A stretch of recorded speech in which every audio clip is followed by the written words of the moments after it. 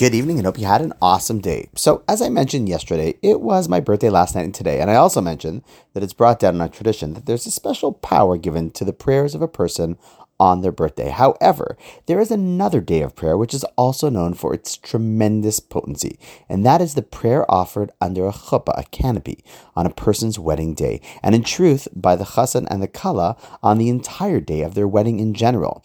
The day is actually considered a quasi-Yom Kippur for a couple, as they are embarking on a fresh start, and therefore it's seen as a day where they're given a reset, are forgiven for their mistakes of the past, they go to the mikvah and enter into their marriage completely pure.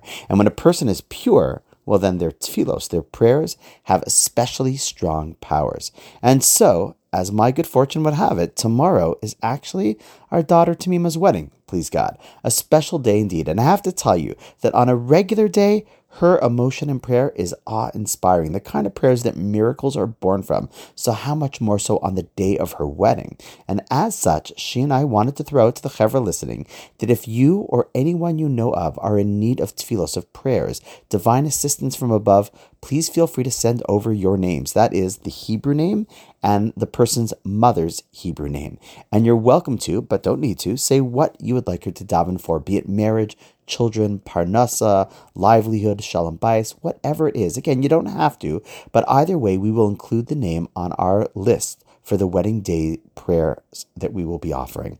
And I pray, in fact, that those prayers are indeed answered. And in fact, I actually got an amazing email from one of the chevra on the podcast who literally just let me know something awesome. Hope he doesn't mind that I share it, but I'll keep the names out of it. See, last year, before my other daughter's wedding, Shifra, I shared the same thing, that if people want us to daven for someone, they should just let us know. And this individual messaged me with the name of someone that they're close to who is having serious fertility challenges, and it was really taking a toll. I remember that message well, and we definitely included her in our tefillos. Well, just today, he sent me a message to tell me the good news that thank God that person was just today on the eve of my daughter's wedding, blessed with a beautiful baby girl. So mazel tov to them. And then he included that it's a reminder that he hopes that it makes us remember and feel about the power of prayer going into our next daughter's wedding tomorrow night. Now, do I know if it was her prayers, our prayers that did it?